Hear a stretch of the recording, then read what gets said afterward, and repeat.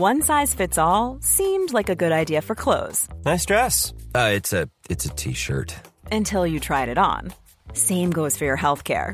That's why United Healthcare offers a variety of flexible, budget-friendly coverage for medical, vision, dental, and more. So whether you're between jobs, coming off a parent's plan, or even missed open enrollment, you can find the plan that fits you best. Find out more about United Healthcare coverage at uh1.com. That's uh1.com. There's never been a faster or easier way to start your weight loss journey than with PlushCare. PlushCare accepts most insurance plans and gives you online access to board-certified physicians who can prescribe FDA-approved weight loss medications like Wegovy and Zepbound for those who qualify. Take charge of your health and speak with a board-certified physician about a weight loss plan that's right for you. Get started today at plushcare.com/weight loss. That's plushcare.com/weight loss. plushcare.com/weight loss. Many of us have those stubborn pounds that seem impossible to lose, no matter how good we eat or how hard we work out. My solution is PlushCare. PlushCare is a leading telehealth provider with doctors who are there for you day and night to partner with you in your weight loss journey. They can prescribe FDA-approved weight loss medications like Wegovy and Zepbound for those who qualify. Plus, they accept most insurance plans. To get started, visit plushcare.com/weight loss. That's plushcare.com/weight loss.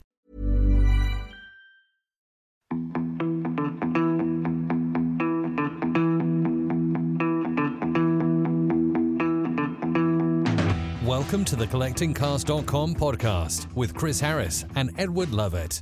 Hello and welcome to another Collecting Cars podcast. And I always say it's a special one, but this really is. We're here up north. I need a passport up here. We're in the Arctic Circle.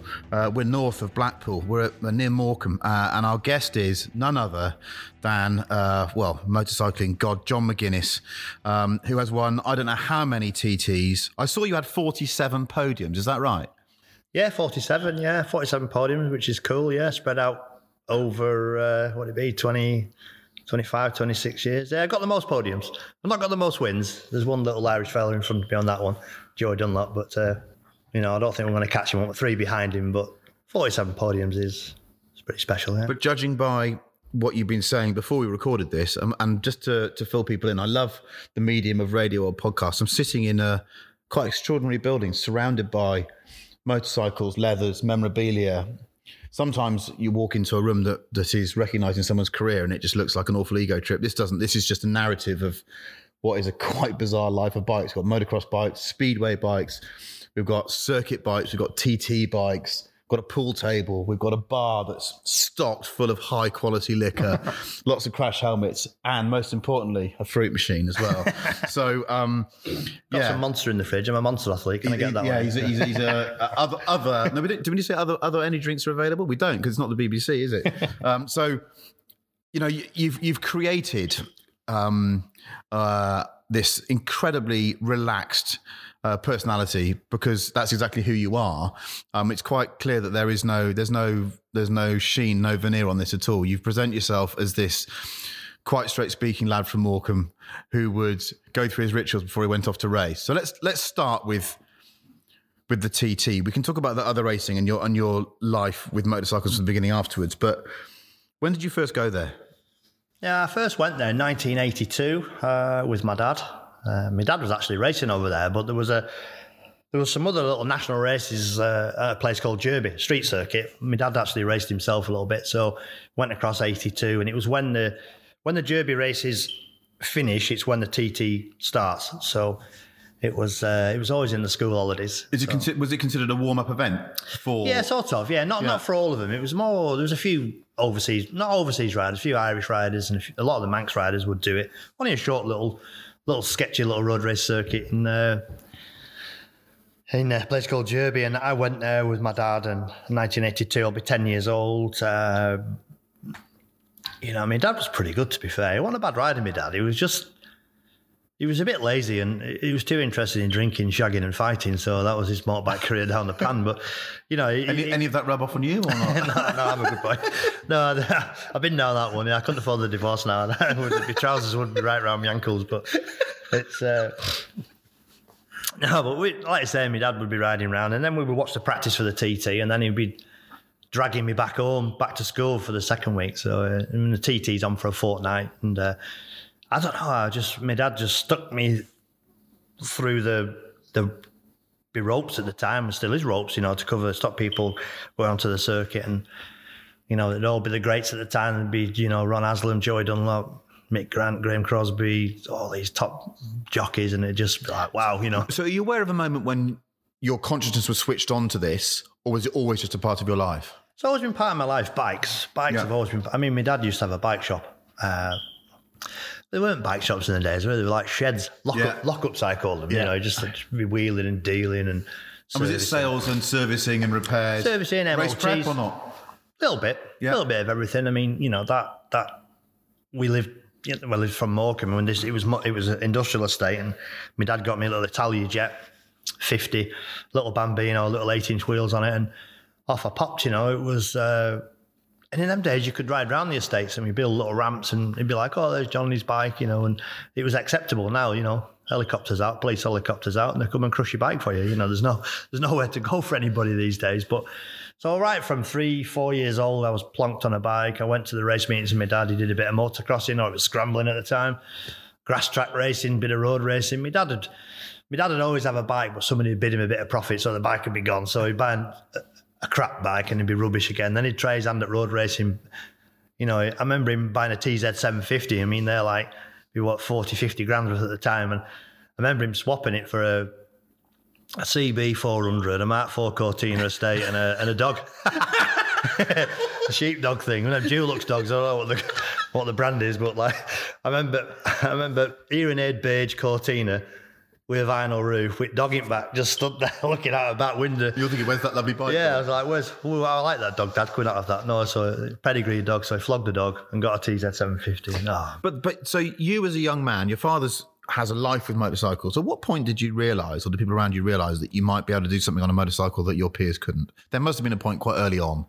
Do you know what? With the scrambling, my dad took me racing. I didn't want to do it. My dad was the worst schoolboy motocross dad. You know them dads that are just hanging over the ropes and firing fucks into you and everything. Yeah. The amount of times I've been left at 10, 11, 12 years old. I've been left in Barrow in Furness at a race meeting. That's find me all my way back home because he's been disgusted the way I've been performing. Just be like, you'd be like, oh, that was rubbish. You'd be like, oh, fuck off, Dad. And then next thing you know, van would be gone, and I'd just be stood there in my race gear and there'd be a square where the van was. But your dad's your dad in his age, put the clock forward. I went to school, did a bit of scrambling, a bit of motocross, bit of this, bit of that. And then I got an AP50 Suzuki on the road when I was 16. And it's always cool to have a go to school on your bike, innit? Do a bit of fingering at the back of the bike sheds car when you got the bike. And then 17, I got a TZR 125. And then I was just flat out on the roads, mate, honestly. It was just, round here, our roads are great. There's a place at Kirby Lons there called Devil's Bridge. We all used to meet there, and it'd be a race to the next cafe and a race here. I'd have my jeans on, my trainers on, and a paddock jacket, and a lot of my dad's friends were saying, get your lad off the road, he's gonna kill himself. Yeah. And that's the reality of it. I was going to hurt myself. And, we got a KR1S Kawasaki, a 250 Kawasaki. And the old boy says, right, you think you're good enough? Let's go racing. First race, 31 years ago at Aintree. So, where did you come? I was going to come to that. Yeah, I was 31st and 29th, I think. So absolute baptism, rude awakening. I got beat by 2 girls, which is okay. Nothing wrong with that.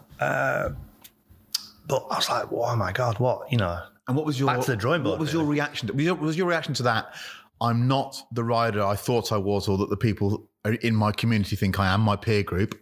Therefore, I need to learn and become better. Or was it a kind of, this isn't for me?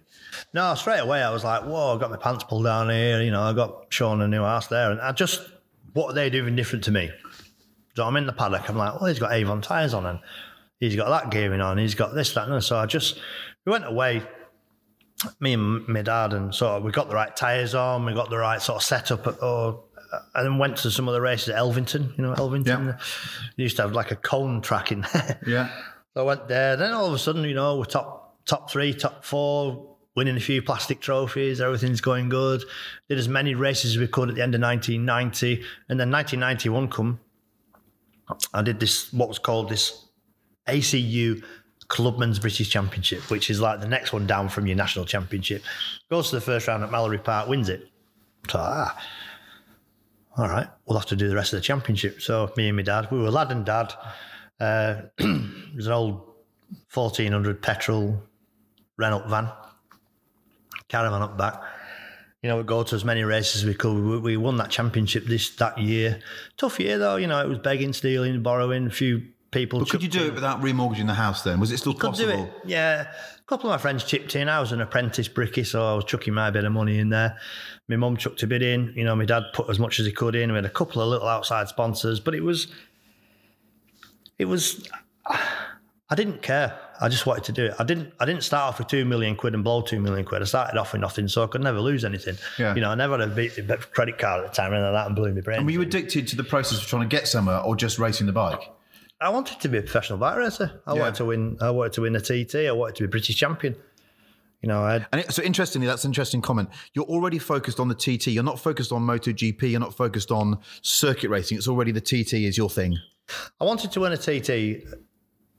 I wouldn't say at the time when I first started, it wasn't mega priority because I'd never ever thought I was going to be able to get there. I wanted to do. It was a massive dream, so I didn't let anything else stand in the way. You know, my mates used to go to them acid parties and take acid pills, what they call them, and then be going there. And I say, where are you going? I'm going to Snetterton this weekend. They all thought I was mad. Sometimes when you're at Snetterton, it feels like you're on acid, mate. yeah, it's not a great track, is it? The old track was better than this new one. That new one, that. I was there the other week. I much prefer the old one. Flat. When I first raced there were no bloody runoff at the bomb hole. None of these tracks. And no. You know, I've crashed at Coram myself, sparked myself out. I crashed at turn 1. You know, my dad was mad as fuck with me. Cabbage field in turn 1, isn't there? Well, there was a cabbage field, but for years there was always a barrier into a nothing. So it must have been the discrepancy with the farmer or something. But anyway, they've opened that barrier up now, but there never used to be any barrier. I was head first into that, off to King's Lynn Hospital. Not King's Lynn, Norwich Hospital. The old fella come and get me an old Iveco van and stuff like that. This is a bit later on, but I mean, going back to that, you know, my dad used to work on the gas rigs as well at one point. So, you know, I'd be at a race meet and I'd be at Cadwell or something, and I'd have to ring him at a certain time in a telephone box to ring the gas rig. Yeah. And how's it going? You know, what jets have you got in? What gearing have you got in? What's it revving to down the back? You know, so just like do this like briefing on the telephone in a telephone box, and then I'd go away and try and get the best we could. And that's the races my dad couldn't get to. But I was only 18, 19 at the time. Is your view of that helped you become the competitor you have? In other words, it's a bit School of Hard Knocks. It's a lovely story, but also it isn't conventional. Or do you look at young kids that have got 2 million quid to try and spend to get there? Do you think, I wish I'd had that? You must think the former, mustn't you? Yeah, I don't. It's difficult. I get a lot of kids asking me about advice and one thing and another, and I pick and choose who will help. I see some of them who really want to do it because they really want to do it with the heart and everything. And I get some of them who just get it handed on the plate and don't really want to do it. They think it's a bit Hollywood. They think it's quite cool. And then I've seen them come and they go, do you know, I can't quite cut it in this. I'm going to go racing boats or I'm going to go racing go-karts or whatever. Yeah. But we had such a laugh. It's, you know, we everything we did were fun. Everything we did, you know, there was always a story with it. You know, there was always a problem with Van. We had a blowout, or Van did a head gasket once going to Lyddon. You know, I said to my mother, I was shagged. I'd done a week's work and I'd put my tools in bucket and off we went to Lyddon. So I'd driven so far down there, and you know the last little few bits is really hilly. I said to my mum, whatever you do, don't let the temperature of the van get over a certain temperature. My mother didn't realise I'd fallen asleep in Van. Into red, Van did an egg gasket. I was like, fuck's sake. I had to ring join the AA and got it relayed all the way back home, back to Morecambe. So Lyddon to home's like 300 odd miles, but it was, I don't know. Hey, listen, if you had 2 million quid to get going, then fair enough. You know that's just the way it is nowadays, isn't it? It's really frustrating. What people can't see is that when you're telling all these stories, the moment your brain goes into reminisce mode, you grin. You just smile, which must tell us something. Absolutely. No, like I said, I'm a simple lad from Morecambe. I went to normal school in Morecambe. We just, you know, we ducked and dived. It was tough, but nothing ever stood in my way. I never ever stopped believing I was going to be able to do it, you know. And we put red diesel in van. We had no insurance. My dad's John McGuinness. So I used his insurance policy for years. you get, when you got pulled up by the police, you'd be like trembling, wouldn't you? Just try and bullshit your way through it. And then you used to go to the police station, and we had a producer, didn't you? You had a producer. You used to go in with your insurance certificate. Everything's online now. You're shafted, aren't you? So, and my dad was John McGuinness, and I was John McGuinness. You'd be stood there behind the glass thing, and they'd be filling that big bucket, and you'd be like, all right, lad, I know where you go. Fucking hell, we got away with that one. But 91, going back to 91, I won that British Clubman's Championship, and I won what was called the Shell Scholarship for 1992. And the Shell Scholarship was there was two scholarships. There was a rally scholarship and there was a bike scholarship. Well, I won the Shell bike scholarship, and Alistair McRae won the car one, and he drove one of them. He got the Sierra Sapphire Rally Group N car, and I had an FZR 400. So, and to be honest, I thought I'd hit the jackpot. I really did. I thought, that's it. I'm going to be world champion. We're away. Job's a dream. Everybody's going to be banging on my door, giving me this, giving me that. And I didn't work at it enough. I didn't sort of keep the sponsors happy. Didn't probably do the right things, but I didn't know. I didn't know. Is that because you didn't understand the commercial side of the business, or is it just because you were just focused on riding the bike? I just wanted to ride the bike. I thought things were going to get... There was opening doors left, right and centre. And behind the scenes, they were working with a lad called Sean Emmett, and the Shell Scholarship turned into the Shell Grand Prix team. They took Sean Emmett to 500 Grand Prix. And I said, what will I do next year, lads? And, no, mate, you're done. But I learnt a lot. I grew up a lot, and then I was back on my arse, proper privateer. And, I bought a Yamaha TZ250 with my dad again. And we was total privateer, Zyvico 6010 van that was dropping to bits, bike in the back of the van. We just begged, stealed and borrowed. And because I was friendly with everybody, maybe a bit of a character and stuff, I got really friendly with Dunlop tyres. They used to give me part one tyres out of the back of the bin that was always pretty good. I'm still a Dunlop ambassador now to this day. Some of the old riders give me some second-hand pistons, some second-hand brake pads and loads of bits and pieces, but... Was that because you're the chirky chappy, or was that because they genuinely felt that you had some kind of unrequited talent that they felt they could help you discover, do you think? I'd like to think so. Because people want to be part of the story afterwards. They want to say afterwards, don't they? Yeah. I always knew he was good. There must have been a part of that. I think so.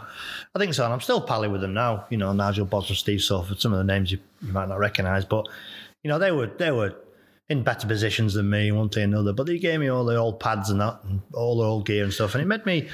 I'd have some good results here, some good results there. A lot of people said to me, are you wasting your time? Why are you going on with it? Do this, do some club racing, try this and try. And I'll just, no, I'm going to carry on. I'm going to learn the circuits. I'm going to learn the business. I'm going to keep going. 93, 94, 95, I was on my arse, racing from weekend to weekend. And then I got my first real big break in 1996. I rode for Paul Bird, who runs the Ducati team now. Who's and Birdie stepped in, bought me a new bike, and then everything. But I'd learnt my trade under the radar a little bit. Yeah. Then sort of got a real competitive bike. And then turning the clock back, I'd always had ideas of doing the TT. I couldn't ever go to the TT with the machinery I had because I never had a pot to piss in. Plus my bikes were pretty scrap, really, to be honest. But then I got this new bike, I thought, right, we're in. I went and did the Northwest 200 and did my first TT in 1996. So that's when not penny drop, but So from a car perspective, you get to the TT, and there's already a sort of a romantic relationship you've got with this circuit, even though you've not competed there. It's in your head, it's in your psyche. What's it like to do that first lap, visor down, and you do the first lap of the place? Did you suddenly think, I'm home, I always belonged here? Or did it scare you? How was the reality versus what you imagined it would be like? Well, that's a mint question. It's one I'll try and explain to you. You can just try and figure it out, because I'd read the books, I'd listened to the riders. Anybody who was any good at the TT, I used to hang off every word they said, and everything was just, I was a sponge. So when I got to the TT in 1996, I was pulled up on the start line, and in them days you practice in the morning and at night time, but now you only practice at night time. You used to practice at 5:15, so first daylight. So the small bike capacities were always out first. So it was 5:15 in the morning. I'm lining up on the start line. You know, there's an old guy with a white smock on with a chalkboard saying, you know, misty on the mountain, damp under the trees. You know, all the bits that I knew about them. I was prepared for it because I'd not done it practically, but I just knew. I'd seen all them boards before. I was like, oh my God, I'm here. You know, I'm pulling up to the line, and there was another real good friend of mine called Mick Lofthouse. He was on a little 125. I thought if I can go away with Mick Lofthouse, I might learn a little bit. But anyway, I got muscled out of the way by another lad called Lee Pullen, and Lee Pullen was such a character. Unfortunately, both of them are gone. They were both killed in '96. One was at the T team practice meet Lofthouse, and Lee got killed at Spa. And Marshall ran out in front of him. And Marshall got killed, and he got killed. But they're two real good mates of mine. And Lofty was a Lancashire lad from Accrington, proper boy, you know. And Pullen was so funny. And then he's pulled up, he's got a slick tyre on. I'm like, brand new slick. I'm like, fuck yeah, he's got a slick on. What's he doing? Black visor on. It was like dull and I looked round him. Both of them went, big thumbs up at me. And I was like absolutely trembling. And off I went. And I try and explain it. My first ever lap was like it was like 4 seasons, you know, all 4 seasons in one lap. Yeah. So you got 38-mile laps, so 4 seasons in one lap. It was sunny, it was windy, it was cold, it was dry, it was damp, it was foggy. I did my first lap, crossed the line, and did a couple of laps, and I came in, and everybody's like, everybody's full of buzzing away and everything. And there was 3 of my other friends. One was Bruce Anstey, who won a lot of TTs. One was David Jeffries, who was a 9 times TT winner, got killed in 03. We were newcomers, all orange jackets on, and there used to be like an old army tea tent, and we were in there just going, just waffling shit, you know. Did you see that? You know, I just remember it like yesterday. But it's baptism of fire, if you like. But I was prepared for it. But it was a funny year. '96 was a funny year for me. It was a real bad week in practice, and on the Friday, it was dry, but not a great morning. And there was a bloke called Robert Holden passed me going into Ballacrane, and then back 4 or 5 corners later, he crashed and he was killed in front of me. So I had to ride through all the debris of that. And then Mick Lofthouse was killed at Milltown on the same lap. I was like, mate, I'm done. You know, maybe just not for me. This, I'm sort of gonna. How long did it take you to process that and realise that wasn't going to be the case? Well, do you know what turned it round for me? It was Mick Lofthouse's dad. Lofty was killed on the Friday morning. Friday afternoon, his dad was like telling me to get on with it. Arthur's like, fuck's sake, fucking get on with it, job, he says. Get your fucking gear on and get riding. You are. I know it's easy to say, it's such a hackneyed phrase, but you are a different breed, you know. And I think, you know, the way that the car world views you, I mean, you are the last gladiators, and the way you talk about it. Well, I want to go into that later on, this idea of how your relationship with such a dangerous sport. But what's epic though? You know, the race, it was ace. I know. You know, the weather turned out mint because we had a shit week in practice. And I did okay in practice. I'd start number 71, and they moved me up to 18, so I got towards the sharp end, you know. So I did 110 in practice, and then the race come, beautiful sunshine. Conditions were perfect. You know, I did 4 perfect laps, good pit stop. I finished 15th. You know, I got a bronze replica. Joey Dunlop won the race. And then, you know, selfishly, you forget about what's happened. And it's like, I can't wait to get back next year. And was it everything you'd hoped it would be in your head? The experience of riding it, the sense of finishing it? Yeah, it was more. It's everything. The riding, the place, the people, the atmosphere, the heritage, the history, what's gone on around there. You know, I loved it, you know. It's one of the only things you can actually do without being arrested for doing something crazy, you know. It's still raw, it's still, you know, I still have the utmost respect for the place, you know. I was working it out with you and my son while I was injured with my leg, and we've done over 50,000 miles around there. 125s, 250s, electric bikes, single cylinder bikes, Ducatis, Yamahas, done everything, you know. And what more have you got to prove? You know, what more have I got left to? Can't tick any more boxes. It's been amazing. You know, so if you'd have been sat here 20 odd years ago and said, look, mate, you're going to win 6 TTs. You know, here's your pack of cards. You're going to win 6. You'd probably fucking took the 6, wouldn't you, and gone, and I'm happy, you know. But it was to win 23. Epic journey. But it sounds like you might go and have another go. Well, I got injured in 17, and it was a bit weird, really. The penalty didn't fit the crime. I know nobody wants to get injured, and it's well documented. I rode for Honda for a long time, and it was a problem with the auto blipper system and the throttles, and it accelerated on its own. And it's like, it's weird when your bike accelerates. It's like an act of God. It's like, I've had throttles stick before, but when they're stuck from being flat out, your brain just goes pull clutching, whatever. But when they open on their own because they fly by wire, I went through this fence. I lost 52 mil on my leg. I had to grow 52 mil on my leg back, etc., etc. So, like I say, I've gone not unfinished business.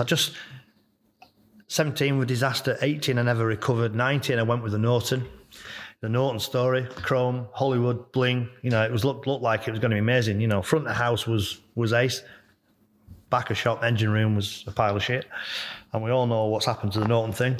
It's a mess, big time, man. Yeah. They owe me a few quid, but hey, can't take kids off me.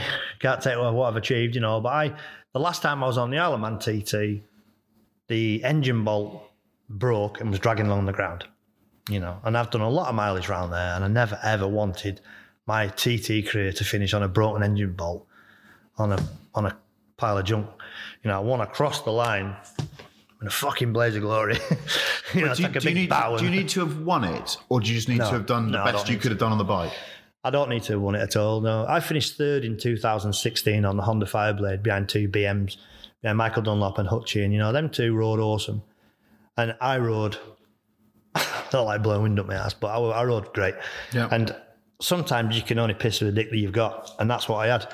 And I did 132.7 on it. I matched my outright lap record from the year before. I finished on the podium. It was the best feeling in the world. I was in the press conference, and, we don't have to fucking thank everybody else and all that shit in our press conferences. Somebody handed me a bottle of Corona. I said, fucking absolutely. So I nailed a bottle of Corona. We told everybody how great it was.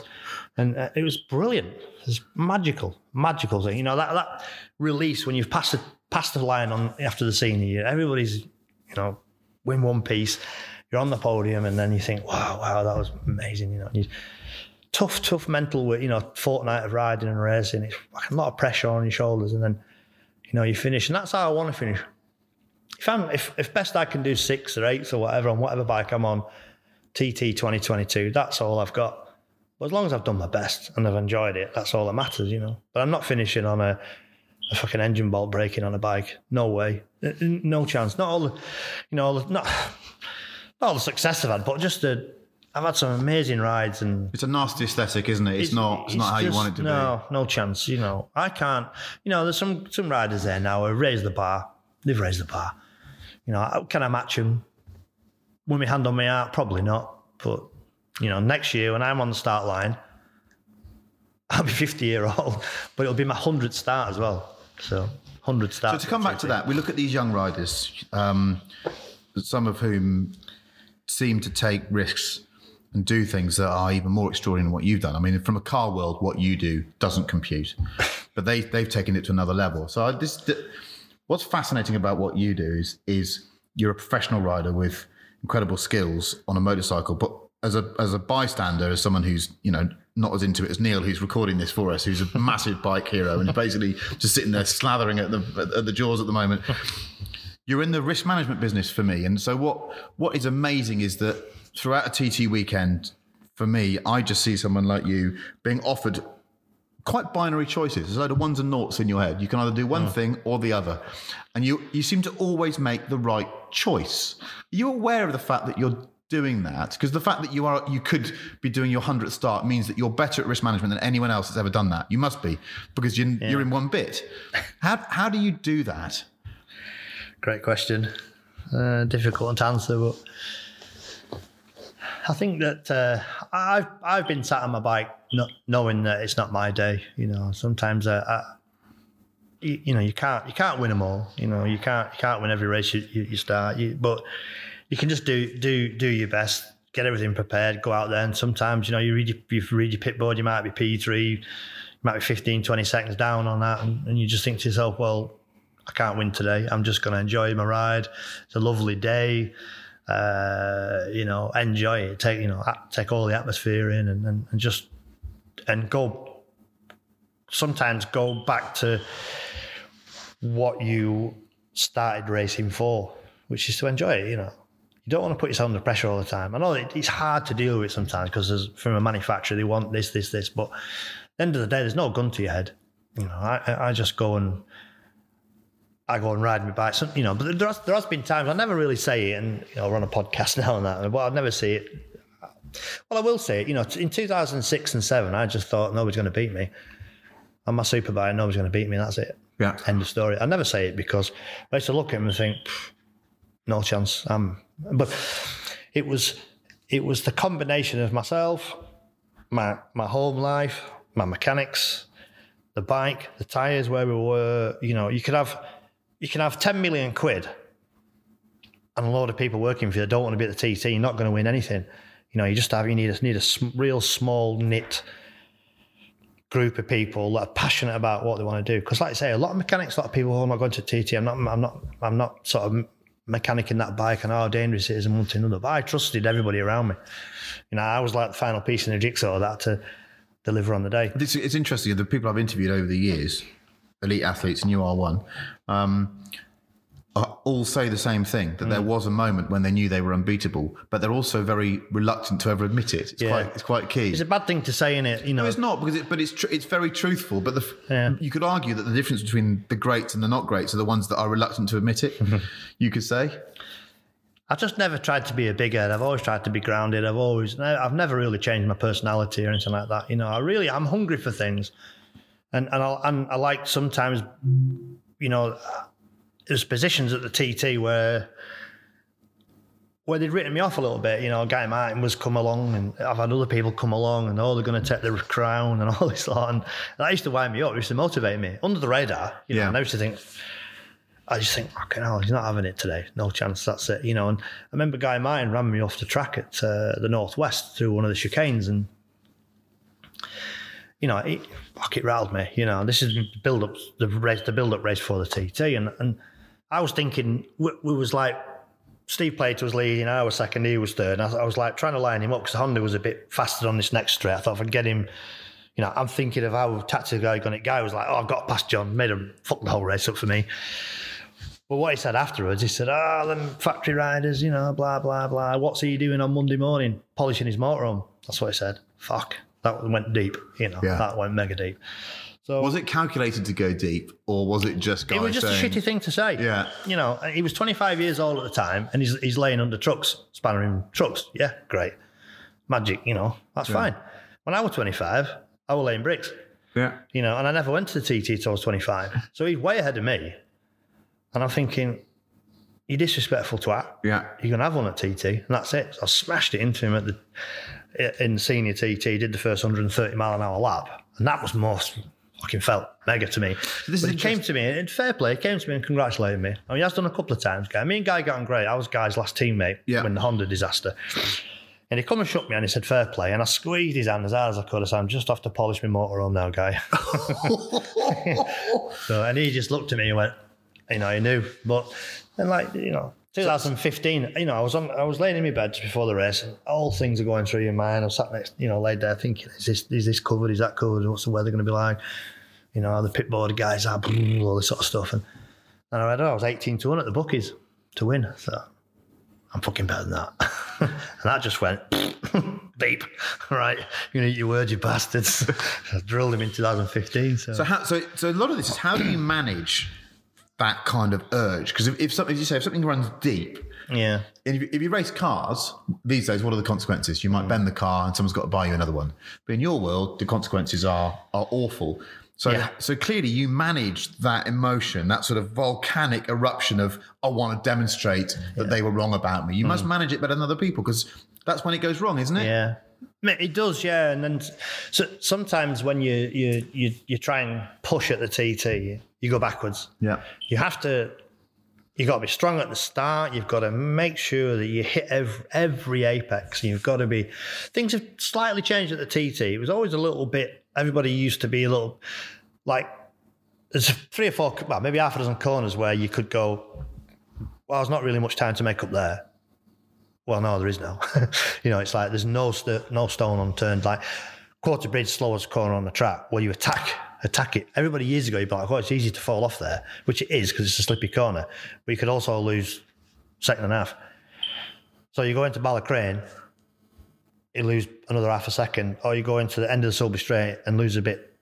So all of a sudden, because there's 6 corners, you're 6 seconds down, it's a lot harder to pull it back. Where now you think, well, I'm going to go flat out into Quarter Bridge, because if I fall off, I'm going to get up and walk away.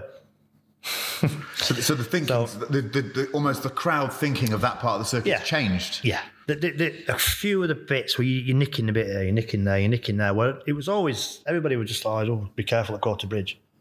Well, no, it's not careful at Quarter Bridge now. This is where you can risk it because you're going to walk away. The corners that are under an 80 mile an hour, everybody's very similar.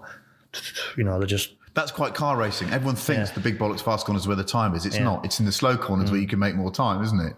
Yeah, just go a little bit deeper on the brakes, you know. And it's different when you've got a full tank of fuel, they're harder to stop. And, you know, the bike changes as the 2 laps go, as the fuel comes down, stuff like that. So you're just nicking a bit here, nicking a bit there. And also the pit stops have got to be good as well. You know, I remember for years and years, they always thought we were good in the pits, which we were good in the pits. But also, I was... My teammate and me, same bikes, I'd use 2 litres less fuel, a litre a lap less. So the fuel fillers are gravity fed, and it's 1.5 seconds to get a litre in. So I used to get 3 seconds back a pit stop, and nobody could understand it. Easiest 3 seconds that you can buy. It's free. It's free of charge because I was not as aggressive on the throttle, and we used to run a slightly leaner map. You know, just things like that. You know, it's pathetic, really. It's complete basics. But we used to nick bits on the basic stuff. That's why my team was so good. My mechanic was awesome to me. And I love him to bits, Julian Boland and Leighton Haig, you know. Leighton used to say things to me. He used to just motivate me so much, you know. So you've got a young rider that you're taking to the TT, right? I love this. The way you talk about this is infinitesimal learning, little tricks, as you say, everything is incremental.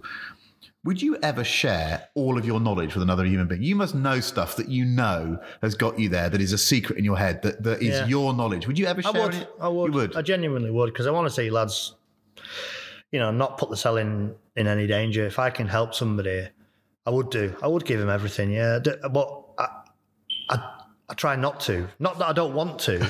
I try not to, because I'll tell you a little story. 2005, it's a sad story really, but 2005, there was a real good mate of mine, again, a lad called Gus Scott. He wrote for Performance Bike magazine, 40-year-old at the time.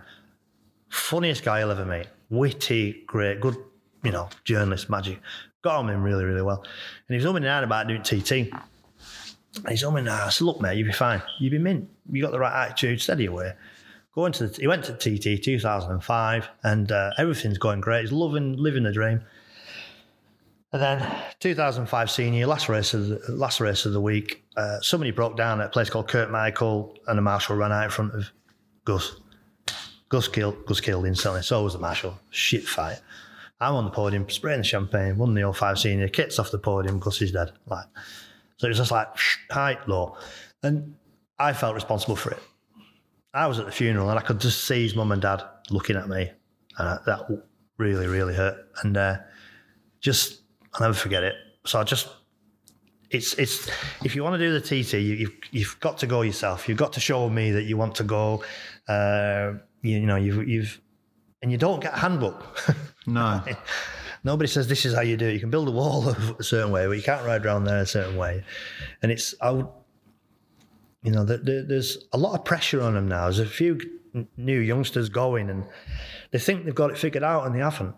You know, they know it's a left, they know it's a right, they know it's this, they know it's that, but to actually do it is so different to do it. And they don't see the wind, they don't see the temperatures, they don't see the, you know, little things that when the sun's low and coming through the trees and the light strobes and just there's so much and you just got to let them do it and just give them a little bit.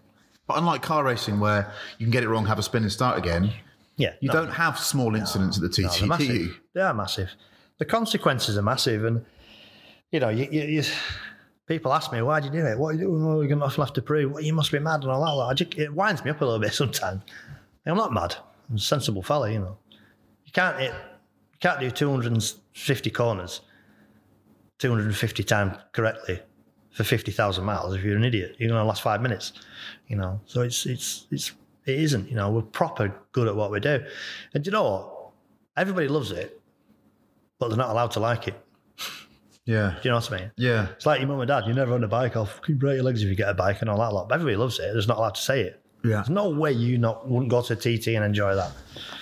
You know, and see it with your own eyes. You know, the speed, the atmosphere, the noise, the thrill, it's epic. Have you ever and done if you sat on the bike, it's just another level. It's another level again. But have you ever done a lap at 10 tenths? I would like to say my 2015 lap 2 on my blade when I did 132.7 was probably everything in. No, my chips are in. You know what I mean? All right, that's me. But again, I'd like to think it was.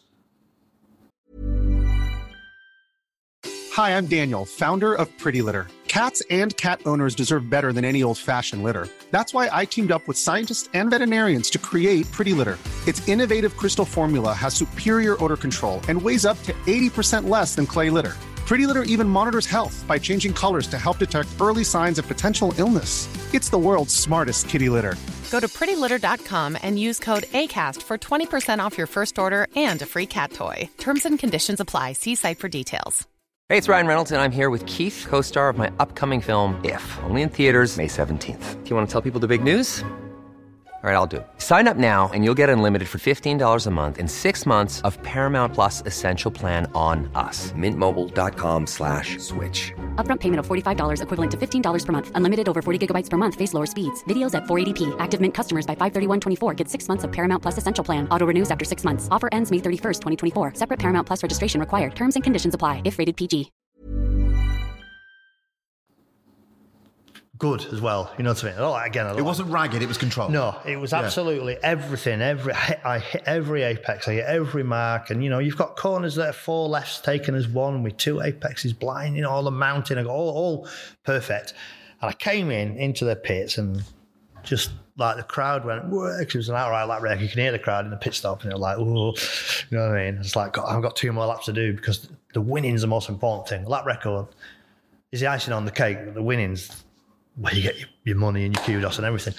But yeah, 2015 senior lap 2 was good. I know it was good because the blade was a bit long in the tooth. The BMs are a bit faster, but you know the other guys were, you know, they were saying I was done and stuff. So, but again, you know, I didn't make any mistakes. It was slowing down for the pits as well. You lose nearly 10 seconds slowing down for the pits. So if it was a flying lap, like Hickey's outright lap record was 135.4, which is insane. 16 minutes 42, 16:42 for 38 mile an hour. So I did 17:01.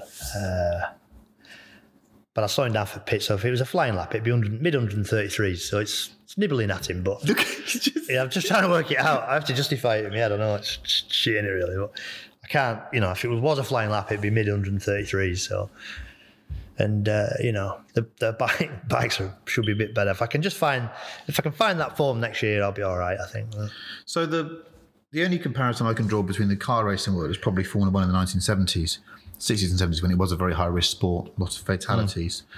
It's a tricky question. How do you manage relationships with people when you know full well that they might not be around afterwards? A lot of Formula One drivers would at the time be interviewed and say, I don't form 100% friendships. I take a step back because I don't want to deal with that bereavement when it happens. Are you willing to talk about that? How do you deal with that? I understand that. I've never been like that, but I understand why they wouldn't be friendly with each other just in case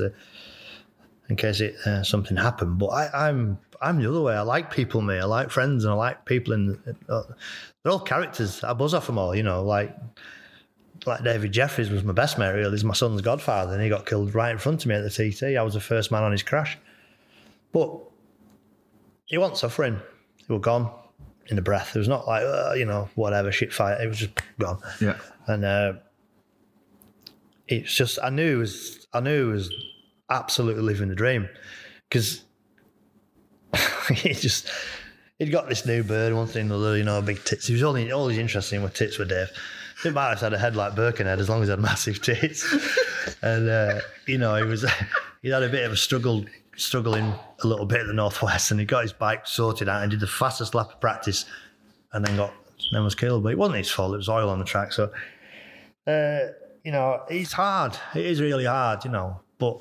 Does it help that you're in a community of people that are like-minded? I mean, surely the watchword is that you're only here once, aren't you? All of you are thinking, you're only here once. This is the thing we're doing. We love it. And if you're in that community of people, surely you're in a bubble then, aren't you? You are in a bubble, and it's a big community, and the parents are strong, and the friends are strong, and we're all strong people, and you just sort of say, we all, it's cliche, innit? We're doing what we love and all this sort of stuff, But, from the outside looking in, it must look ridiculous, but I don't know. I've had a real good do. If somebody said to me, right, you're going to have 60 shit years or 50 great years, I'd take 50 great ones.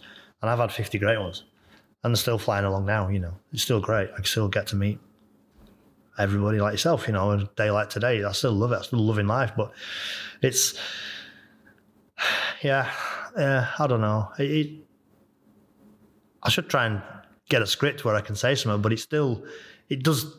People ask me this, and it puts me back a little bit, and I don't really know. Do you think it's fair to say that actually the only way you can deal with it is to just park it? It's just part of what you do. And if you actively think about it, and maybe I shouldn't have asked that question. I didn't mean to be disrespectful. I'm just fascinated by it. No, you're right.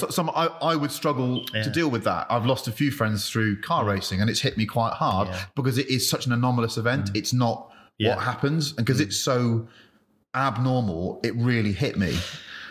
I've got a part of my brain that can just be dealt with and it's gone. I don't know how, and it's probably really selfish. And people go to me, "You fucking, what about your kids? What about this?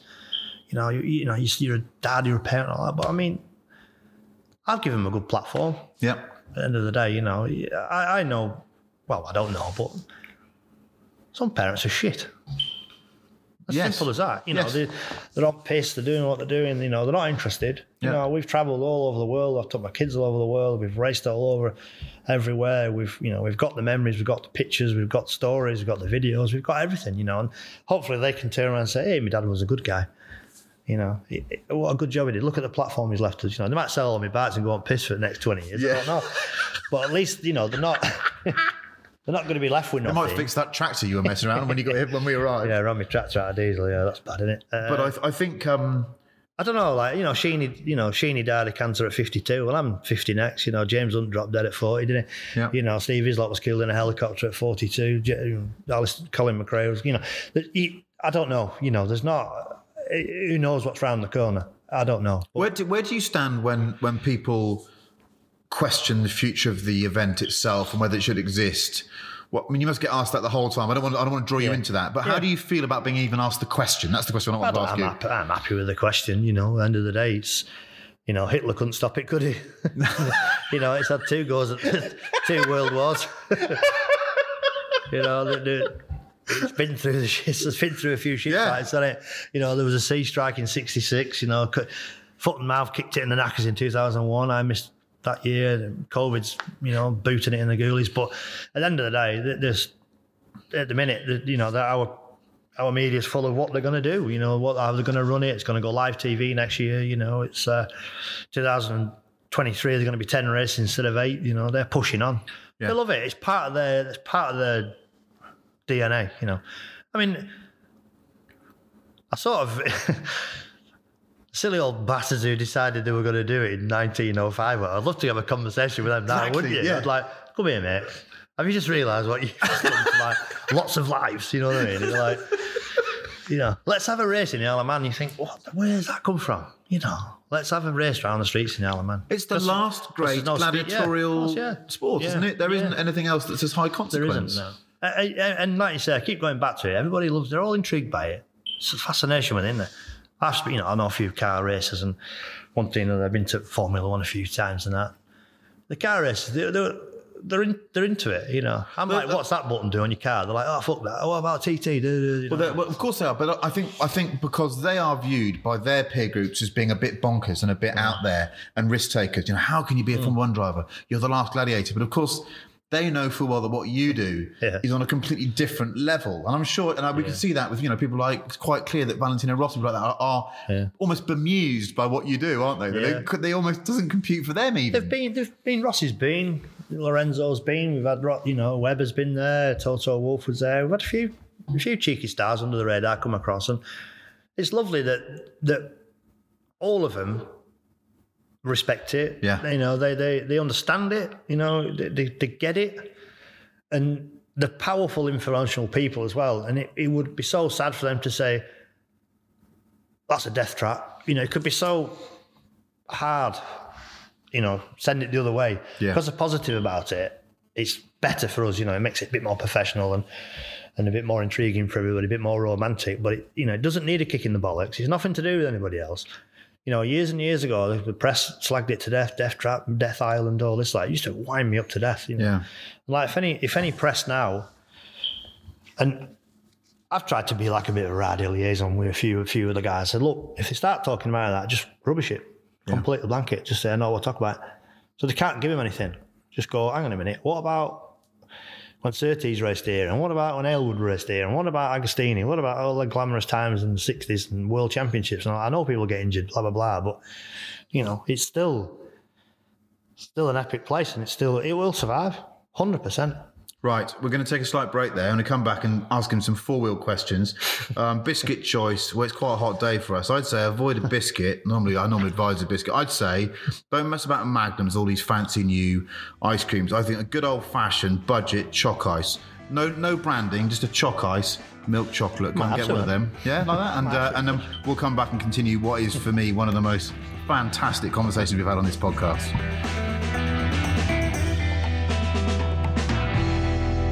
Collecting Cars, the safe, smart and simple way to buy and sell collectible cars.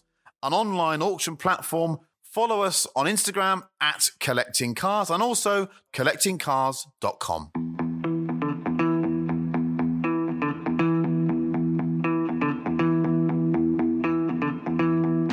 Welcome to the CollectingCars.com podcast with Chris Harris and Edward Lovett. Right, welcome back to this fantastic podcast with John McGuinness. We're still chuckling about talking about someone's beard. We'll talk about that later on, maybe. I hope you enjoyed your choc ice. Now, we've done a lot of two-wheel stuff, obviously. We'll come back to that in a minute. But let's talk about some four-wheeled stuff because we've arrived here. You were trying to make the fourth cylinder on your tractor work, or was it the sixth cylinder? I don't know. One of them because you'd run out of diesel. But there's a lot of four-wheel paraphernalia around here. So you're not just a two-wheel man, are you?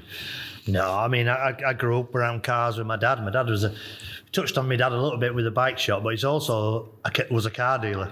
One of them proper bent car dealers, the dodgy one, with Arthur Daly style. But when we were young, it would be, my dad would come home with all sorts, we were so excited with whatever he'd be bringing home, it'd be from Cortinas to Allegros to Granadas to Princesses to Maxes to, oh God, there was just all sorts of shite, Super Mirafuries, Mazdas, early Mazdas, Datsuns, it was just, cars are everywhere out there, The first car I learnt to drive was my mum's Datsun 120Y. And unbreakable. I rolled it. I rolled it at 14, yeah. It was epic as well. It was a massive shunt. Because it was a GPO road where we lived, and my mum's a private road, but it was ditches both sides. So I'm like, come on, Mum, let me have a drive. My brother was in back. I have a younger brother, he's about 3 years younger than me. So we're off down there. Anyway, clip curb. Wheel does a full lock on my hands, straight into the ditch. I went through it windscreen. Inner wing come through. Front wheel come through in a wing. My mum's straight at dashboard, smashes it like a ribs. Goes over, flattens the roof. My brother's trapped in the back. Oh, all right, carry on. When I don't know if you've ever seen it on a movie, I didn't think it was actually true.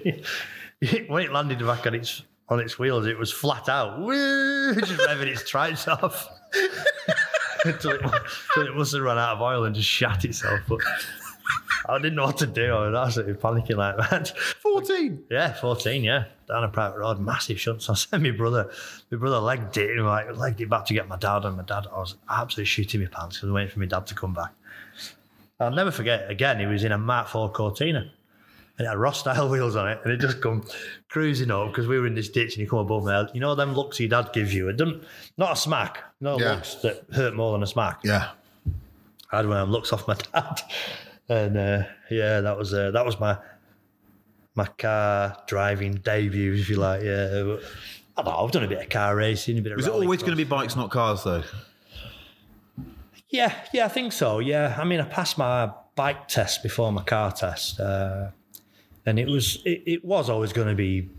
I mean, everybody likes motorsport, you know, rallying cars, F1. We all watched it. We all watched it on the telly whenever it was on. We all loved the cars. You know, you were allowed to stay up late to watch the Formula One on it. It was like music down. Yeah. You know, it was all quite cool watching them days. And but yeah, cars were part of our life. You know, whenever we were off school, we'd be on the train going up to Carlisle auction, and my dad was that tight when the conductor came down to have check our tickets. He used to make us stand in the toilet till the conductor walked past, and then we'd get on the train for Note to Carlisle. He'd be buy a car, and they were ace-o. They were rogues, weren't they? They were good crack, you know. They'd all be arguing over a fag in the cafe, you know. Who's buying the cup of tea? Sure, fucking shout and gives a fag, and you know, there'd somebody be, you know, an odd time when an odd car come through the block, you know, that sometimes they'd have the tax disc in the window, so they'd be fighting over tax disc because you used to be out going to the post office, didn't you? Wearing the tax disc in, so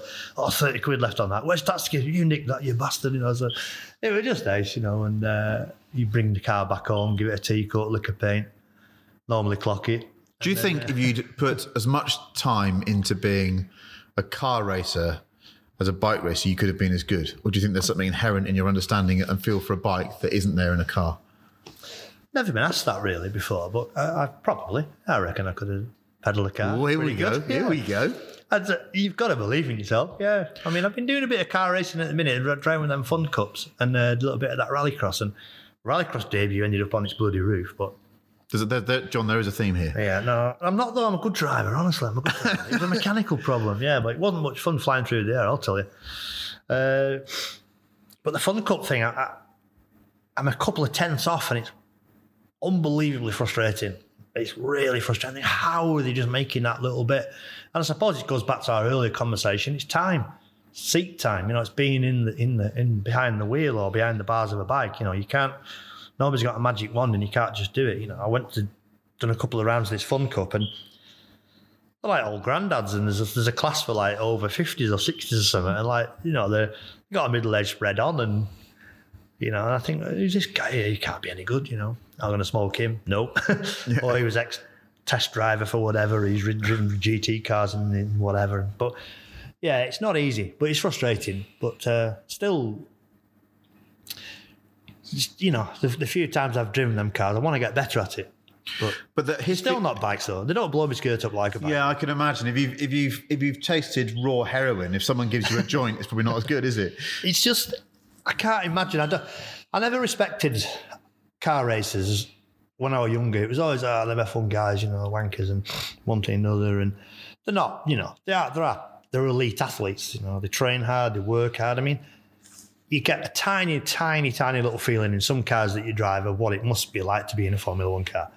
You know, you're absolutely welded in one of them solid and doing, you know, I was going around cops at 90 mile an hour in a Fun Cup car. They're going around at 200 mile an hour. They're flat through cops. Yeah, flat through cops. And so and I was like, whoa, getting a little tweak on in this Fun Cup car with an 1800 Golf behind me with a carburetor on it, you know. So with all that downforce, etc., mate, you know, they are obviously unbelievable at what they do. They are the elite drivers. So, you know, no matter what way they got there, they still got to sit in the car and do it, you know. Oh, I totally agree. But the transferal of skills between bike and car, it's fascinating because not many people get the opportunity now because they're such divergent sports. But, you know, someone like Hailwood, mind-bending, Surtees as well, unimaginable in the modern era. And, you know, Valentino Rossi gets out in a rally car now and again, does a good job, doesn't he? But and Colin McRae famously everyone said was quite quick when they put him on a then MotoGP bike, or what do they called it, a Grand Prix bike then. Yeah. But let's face it, that it doesn't seem that there's anyone that could probably do both to the absolute top level. No chance, no. I think you're right, you know. I think in time they could do it. They haven't got the time, you know. when Surtees, when they walked away from it, they I don't know. I'd love to have met Mike Hailwood. He's a bit of a hero of mine, and my dad's hero. And stuff. Yeah. I remember when I matched Hailwood's 14 wins at the TT. There's been a lot of people in the winners' enclosure at the TT that I've wanted to be there when I've actually.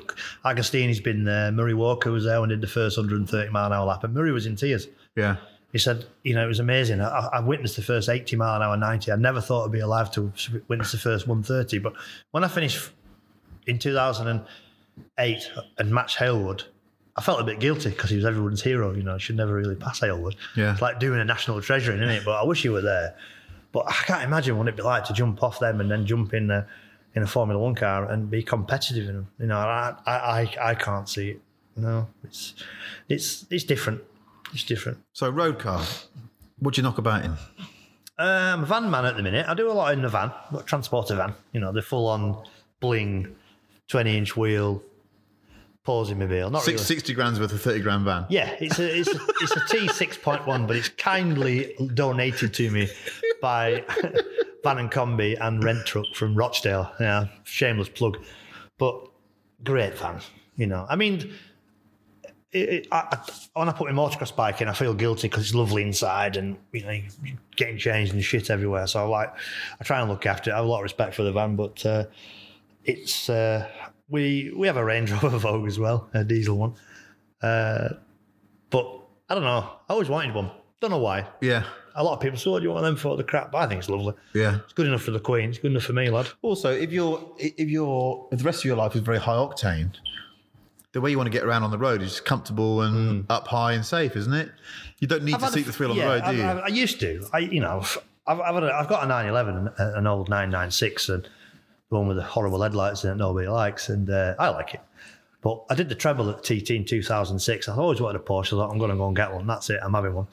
Anyway, I bought it in Milton Keynes, one owner, blah, blah, blah. And I've had it ever since, And I used it flat out for a while. Winter, flat out everywhere in it. Winter, summer, whatever. Loved it, and still got it now. And I've just MOT'd it last couple of weeks for the summer, and we do. I don't go too far. I haven't taxed it yet, so I can't bring myself to tax it. As you say now, it's all online, so you can't get away with it, can you? I know, but I can sneak around up the back streets and take Maisie to school in at my daughter because she lives in a village school. So I'm not going to tax it at the minute. I'll just try and get away with it. It's all right for the back streets. And, I've got an old Bentley Arnage as well that everybody rips me to death, mate. But I love it. What a car. Handmade, walnut dash, everything, flipping 6.75 roller in it. Swapped it for a TT winning watch because when you win an odd TT, you get these fancy watches, but I have absolute zero interest in watches. I mean, watch old Bentley in the garage? Yeah. No brainer, innit? No. I mean, my iPhone tells me what time it is. And they're free. So you don't see any fancy watches here? I'm not interested. People have all these bling watches on. I'm like, what? So yeah, I have got one. For the ones of doubt, I have got one, but I don't wear it very often. Yeah, well, mine, them ones are. I've still got a few left, and if anybody wants one, just give us a shout. But they're just never seen the light of day. Well, quite like a Phantom, wouldn't you? You were discussing earlier the idea, because I did do that, and I love the idea of you wanting to buy a Phantom. I hope I put you off it because the bills were catastrophic that came with it. But there's something about. Isn't it weird why you'd want one of them? Well, because a bit like you, I just see this object that's cost so much money for someone to buy, cost so many hours for skilled craftsmen to make, and I can't understand why it's got such a low value now, the way they depreciate. I mean, if you've been to Bentley and seen the new Mulsanne, well, the one that they've just stopped making actually being built, you think, how is that so cheap now? That's taken weeks to make with the best materials. Why do they collapse? Who makes the rules? Because the market says that the people that buy them don't want them for that long. And once those people have bought them, they're so expensive to run and they're considered to be so plutocratic, such an ostentatious display of wealth that people don't want them. The thing about your Arnage is it's ironic. It's completely the opposite to me, though, because I haven't got loads of wealth. I'm not bothered. I just like the car. I like the car. It was 170 odd grand something new, but I don't think about that. I just think, look at the wing on it. Somebody's made that. Somebody's nailed it, put it on an English wheel, they bent it, shaped it. Everything about it is completely unique. And I like the car. My missus hates it. She gets it back, but she's asleep in about 0.3 of a second. It's that comfortable. Can't park the bloody thing. We went to York in it last year or something. Couldn't park it anywhere. I got a good picture of Mrs. and kids are sleeping back like that, catching flies. But I mean, what a lovely motor. That Rolls Royce engine, it's iconic, innit? Yeah. 6.75 litre. I did a rolling burnout in it when I first got it, and back axle exploded. That one. How many people buy an R9 and do that? But it, hot crown wheel and everything, pinion just comes straight through it back at diff, and just a massive pool of oil on the side of the road. But I rung Bentley fellas. We never had one of them go. We never. Anyway, I found one out of a written off one, but got it repaired. But I've had an M3. I've had M3. I've had that Phoenix Yellow. Remember that colour? Yeah. Black wheels, Harman Kardon stereo TV. That was epic. Beautiful car. Yeah. Is it an E30? That would be E46, would it? Yeah. 52 player was. Yeah, E46. Lovely car. Loved it. Terrible rotten subframes at the rear now, sadly. Is that right? They did an SMG one, didn't they? Did you have a manual or did you have an SMG? Manual. I had a manual 6. Lovely, yeah. Limited to 155, weren't they? How did you know that? Because we tried it many times. I always used to find they'd hit 167 on the speedo, though. I had an E300. Did you? That was all right. An old, normally aspirated straight 6 E300 P reg. That run well on red diesel. That was all right. I had an Evo 7. I had Alistair McRae's Evo 7, number 1, the very first one. I bought it as an investment and blew my brains in. I lost some money on that. Then I had a Subaru Impreza, one of them 333 things. Yeah. Pink setup thing. Yeah.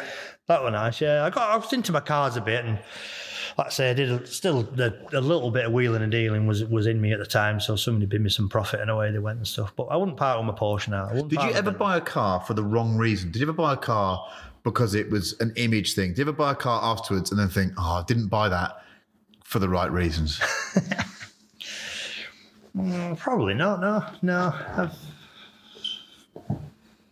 What a nice thing to be able to say, because I've definitely done that. Yeah, no, I don't think so. Do you know what? When I was 17 and I passed my test, like I say, I used to use my dad's insurance policy, but I used to borrow my mum's cars all the time, so I never had a car. And my mum just used to drive scrap, Avengers. She had an Avenger for a while. Then she had a Marina, a couple of Marinas, but then a Mazda 626, remember that? They were built like tanks. Weapons, really good car. There used to be a jump, like an up-back bridge over one of the canals, and if you hit it hard enough, back seat used to come off. So if anybody were in back, they'd be just seat would dismantle itself, and boys would be through the roof of the car and stuff. But just in them days, you used to get away with murder, didn't you? Cruising around. But I went to that Marina was good. I went everywhere in the Marina. I went to a few bike shows in that, to a few races. It was an estate, the orange one. It was like a burnt orange thing. But they were a TC one. They were twin carb or twin cam, 1700. I think they were twin carb, weren't they? Twin carb, yeah. 1700 thing, TC, yeah. But I don't know. Like I say, we've got the Range Rover now. It's great. It's pretty idiot-proof. It's automatic. Put the kids in the back. Put the telly on. Pretty safe. I haven't had any bills for it yet. So it's an old one, though. I would never buy a new one. I never buy a brand new car and blow my brains in. The Range Rover ours is 64 plate, so it's done a bit of leg. It's an 80,000. But it looks like 70 grand, doesn't it? Yeah. It's got a private plate on it, so it looks like £1 million and it's worth 25 grand. The bike thing fascinates me, the bike community thing, because, bear with me here, you think this is tangential and I've lost my marbles here, but... Have you seen my motorhome? No. I've got a nice motorhome. Yeah, I've heard about that. Guy Martin said you polish it now and again. He's polishing other things. His oily hands. The bike community thing is fascinating. So I didn't join the bike community till I was nearly in my 40s. And as someone that loved cars, I always viewed the bike community slightly warily. I thought they were quite dangerous, scary people. They took a very dim view of car drivers. We were all sort of shandy drinking southern softies, all the normal language surrounding that. But the bike community is one that wants to be recognised and wants to be respected. And with that comes a kind of mainstream recognition. But it also wants to be slightly nihilistic, and it wants to be not ordinary. And I've always found that a bit conflicting. The idea that, bikers, we need respect on the road. We want to be normalised, but also we want to remain renegade and a bit out there. How do you view the bike community? I think there's all walks of life in it, isn't there? Yeah. It's a shame there's not as many youngsters coming through. It's very difficult now to get a licence in it to ride any other bikes. And I mean, I don't even know now. I should know, but I don't even know how the hell you get onto a big bike from being 17-year-old. Yeah. Well, there's girls, there's boys, there's old boys, young boys. Like I say, there's a bit of everything. There's a bike out there for everybody, different styles, isn't there? But there's still that stigma, isn't there? There's still that little bit of needle, a little bit of needle. And there shouldn't be, because there isn't with me. I like the, the car boys. There's not as many cars out anymore, is there? You don't see the car meets, and nobody's got the big bore exhaust on, or they've not crashed into Halfords, have they? No, it's about driving down the King's Road slowly in your supercar now, which is a little bit sad. So if you see someone tinted visor, full leathers on, and they're on a GSX-R 1000, it's normally a Gixxer, isn't it? And they suddenly give it the back wheel coming out of the village. Do you go, "Way, get on it, son," or a bit of you thinking, "Well, be careful"? What's your reaction? Yeah, if they're in the town antagonising everybody, I think prick. Yeah, but if they're out doing the thing and not putting anybody else at any harm, then yeah, crack on. It's there's a time and a place for everything, isn't there? I think that's it. It's I still get giddy in my Porsche now and again. I won't tell you a lie. I've had it fastest. I've had that thing off the revelatory in top gear down the M6 at 188 mile an hour with 3 of us in it. I'd leant across the back 2 seats, and Mrs. was in the front. We were coming back from a chat show somewhere in Darlington, and I'm thinking, perfect conditions here. It was about 2 in the morning. It was downhill, and it was winter as well. The air's a bit denser. I thought I'll have a bit more power tonight, so tapped the missus up, said, "You're all right for a flat-out job. My mate are in back, so just warn you, if what goes wrong, it's not my fault." And then she was quite fresh, the old 911 there. So I saw 188 registered. I was like, that was a buzz.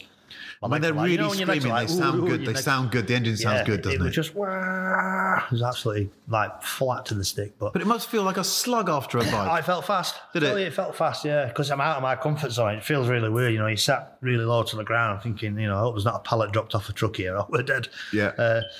But yeah, bikers can wind you up a little bit. Noisy exhaust, ran through towns, kids in prams, all that lot. It just antagonises all the local parishes and all that. But they don't like us. Whether we were sensible or not, they're still. If you had a vote, 85% would say get rid of motorbikes. It's as simple as that. But bikers are good people. They are. They're nice people, friendly people. They're not. A lot of them have got good jobs. They're good people. They've just got a passion. Good communities. They've got a passion. Of course they have. Yeah. They're not doing any harm. We have a bike club up here on the first Thursday of every month. There were 680 bikes there, next village to us. And it's just a massed gathering of people yapping shite. I don't know them, I said blah, blah, blah. Then you've got your ones that, that's got a wrong mudguard on that. That's not got the right period mudguard on. A couple of twats around, didn't they? You always think, wanky, But then there's other people who... And then, I had a bike 30 years ago. I thought I'd go again, kids have grown up. I've got a bit of disposable. I thought I'd buy one of these. Well, fair play. Enjoy it. There's a bike out there, everything. There's a cruiser, there's a Harley, and embrace it. There's going to be accidents, there's going to be problems, there is with everything. We're on about air crashes, weren't they? They sometimes go down. We can't get onto that subject. we have a similar fascination in air crash investigations. We're not going to go there. I'd like to be in an air crash, but get away with it. Just to see that feeling. I'm not sure you can sign that contract, can you? You can't define that in your own terms. No, but it would. No, but imagine, fuck, and then everything goes all right, I think that that tells us more about what's going on inside your noggin than anything else. You get some compensation as well, wouldn't you? You just fall up Florida big heat and say you're traumatised, you probably get a touch for a few years. Unbelievable. Right, now what we need to do here, because we're going to have to wrap it up because we could go on for hours and hours. It's an absolutely wonderful conversation. We've got... I bet you say that to all these guests, don't you? No, I really don't, do I? Normally I'm saying to him, can we wrap this up? So we've got a couple of model kits to give away because this conversation came about through a shared love for radio controlled cars, and Mr. Tamiya, who has made some of the best model kits, and certainly I was taught more about the way a car works through a Tamiya model than I was probably a car itself. So we've got 2 model kits to give away, right? Then we need a suitable question that you've got to ask about yourself, which is just the kind of thing you love doing, I can imagine. Let's think of a question to ask, and we'll pull 2 answers out of the hat, and you get to win a Tamiya model kit, okay? So what's it going to be? Is it going to be, ask something about your career? Give us a question, come on. I'm putting you on the spot here. How many wins? What was your first bike you run on? Something like that. Favourite colour? Do we have to make it complicated or? Yeah, go on, make it difficult. We don't give these are if we don't have to give them away, we get to keep them.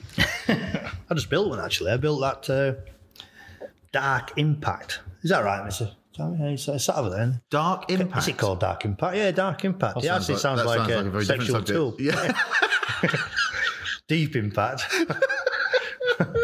Maybe that should I be. bet you've got a Dark Impact. Dark Impact. Dark Impact. Dark Impact driver.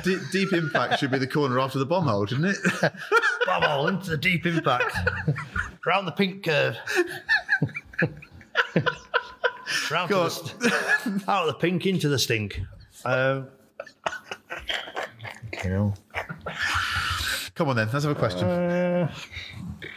Well, there's loads of things we haven't touched on, haven't we? So, like some of my career, I've done some world super sport. I've done 3 Grand Prix. You know, I know. 3 We've not even got there. We're not going to end this now. We're going to carry on. I was in Valentino Rossi's first ever 500cc win. You said that. You were on the way up. 2000, yeah. I said it must be. Where did you finish? 12th. That's your highest finish as well, isn't it? 12th, yeah. Yeah, I was lying 10th in the 1999 500 race, and the front wheel was rubbing on the radiator for the whole race, and it seized up on the last lap. But I was pretty cool because I did the 250 Grand Prix in 97 as a wild card, did the 3 500s in 98, 99, 2000. They were all British, were they, as a wild card? Yeah, Donington, yeah. How does that work? Do you get invited to do that? How does that work? Yeah. Yeah, we had a 500 for when I was in the Vimto team, the team had a 500 in the back of the truck. And that year, that bike, we did the race of the year on it. We did 3, full of pop. Monster Energy. Monster Energy, of course, yeah.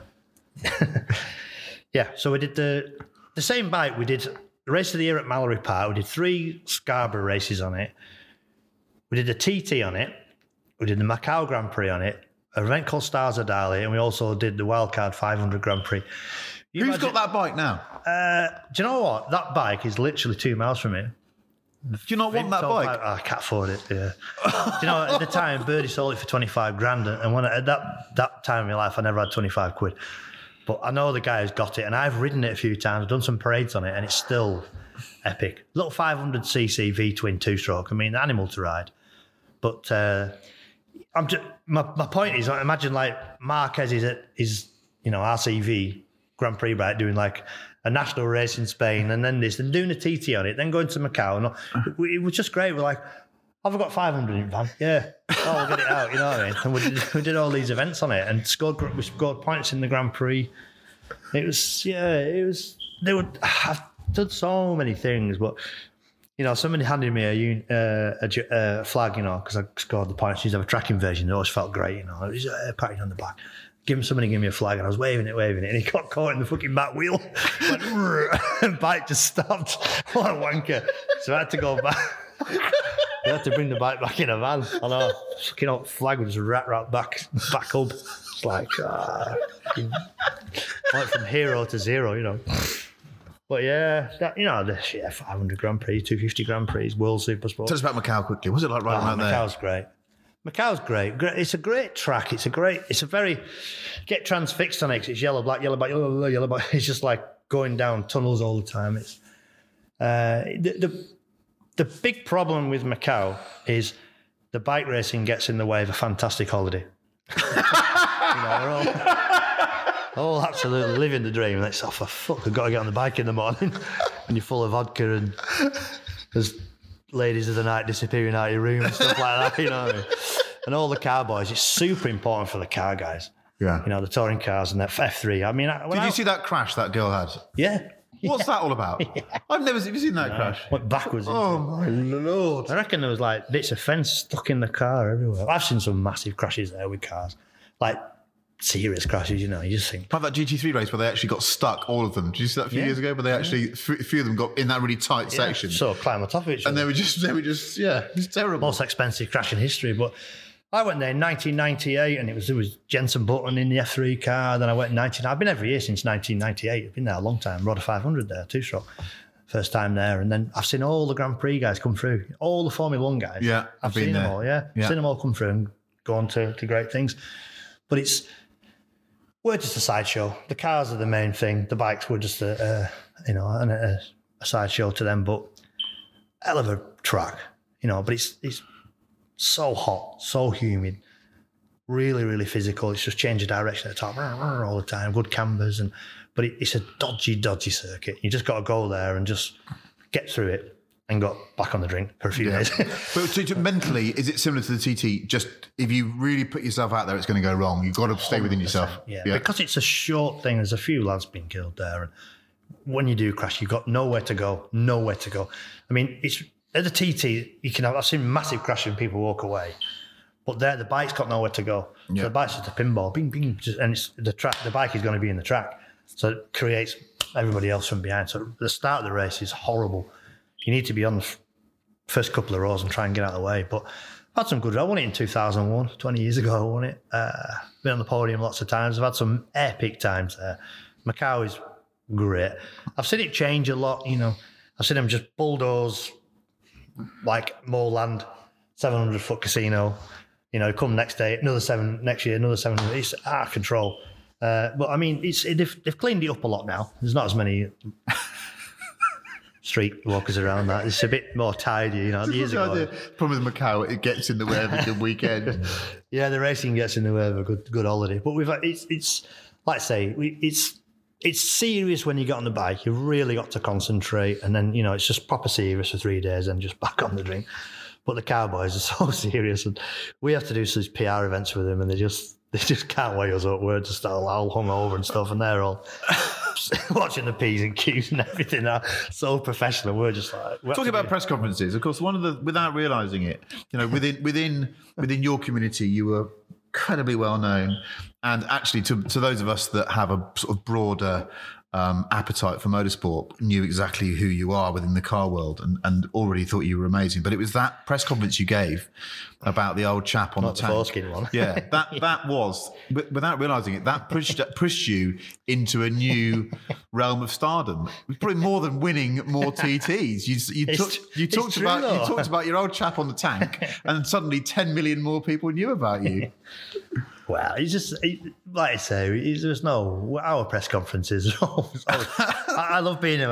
I love looking at around the riders and things. You can just go through what they've been through. You realise what you've actually just done. Yeah. And it's quite emotional at times. James Hillier, he's an emotional fella. He's been in tears lots of times after he's been on the podium with me, and he just said, I can't believe what we've just done. I cannot believe, that 2 hours of that. But guy was waffling on about something, and he always texted a line like, I thought, fuck him, he's having it here. So I just, I've been on the foreskin come back on the bottom of Bray Hill, and it did. I've done it a few times. It's weird. What was the exact phrase? There's a hood. Is it a hood? Yeah, there's hood, something. Yeah. There's a hood there. It's a temperature related thing, isn't it? I don't think it doesn't hurt. It's just a weird feeling, isn't it? It's like when you I don't know if you've... Depends how much it's been used in the past, I suppose. Like it's when it comes back, you're just like, it doesn't hurt, it's just a weird feeling. You're like, it doesn't feel quite right. I'm riding, I'm sort of, trying to... Also, the serious side is, it's another thing that you're thinking about that you should be using that processing power on going forwards. Yeah. Not thinking, what... Yeah, I'm just sort of thinking, fuck, I need to hit the next apex here, but I need to get my hood over the top here and get it back to normal. But I've been covered in fuel as well. My bollocks have been covered in fuel a few times, and that hurts. Like race fuel on your knackers hurts, and I've been drenched in it before, and you're like... Fuck. Well, you've got a very healthy son, so it's fine. I've seen him. Yeah, he's all right. He was conceived on the front seat of a Honda Civic, by the way. One of my first sponsored cars. Honda gave me a Honda Civic. Yeah. Oh, God, I didn't even know where to go with it. Right, we need a question. All right, okay, then. It might be a boring question, but you can ask me another one. What did our team finish in the 2011 24-hour endurance race at Le Mans? There you go. There's a question. You've heard it. So that's not going to be the first two answers. We'll get the answers together. You can write them in the comments section, either on Instagram or on YouTube. And we will draw two from a hat, and then we will send you one of these two Tamiya models, which are, I just love them. They're brilliant. They remind you of the 80s and childhood. I just built one. I just built one, yeah. But I kindly sent one. I'm not sure about the name. Well, yeah, the name's Deep Impact. I think it's obviously somebody's been smoking something when they decided to dig it around the table. It was either a hot shot, a boomerang, a grasshopper. I don't remember them being named after a sex toy. It's nice to build. It was, there she is, yeah. It's called Dark Impact. Yeah. Well, it's nearly, yeah. So I built that myself, mate. Yeah.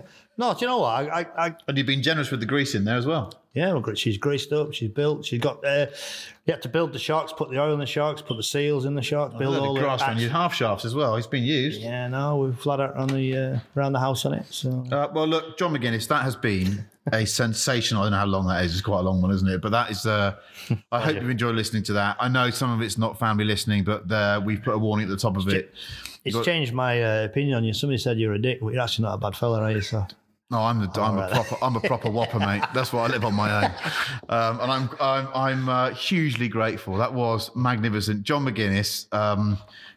Absolute legend. Now, the adjunct to that is he said, "I'm terrible at riding motorcycles, and I can never do a wheelie." So we're going to outside now. He's going to teach me how to do a wheelie, and there might be a film. But he's also said, as a suffix to that there's plenty of space for the air ambulance to land should it go wrong. So wish me luck, John McGuinness. Thank you very much. Cheers, pleasure, guys.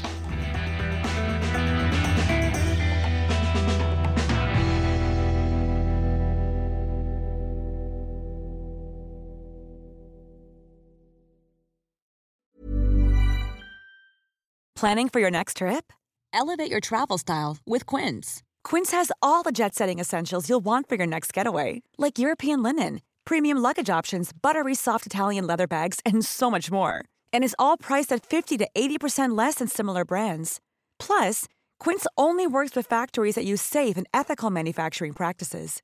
Pack your bags with high-quality essentials you'll be wearing for vacations to come with Quince. Go to quince.com/pack for free shipping and 365-day returns.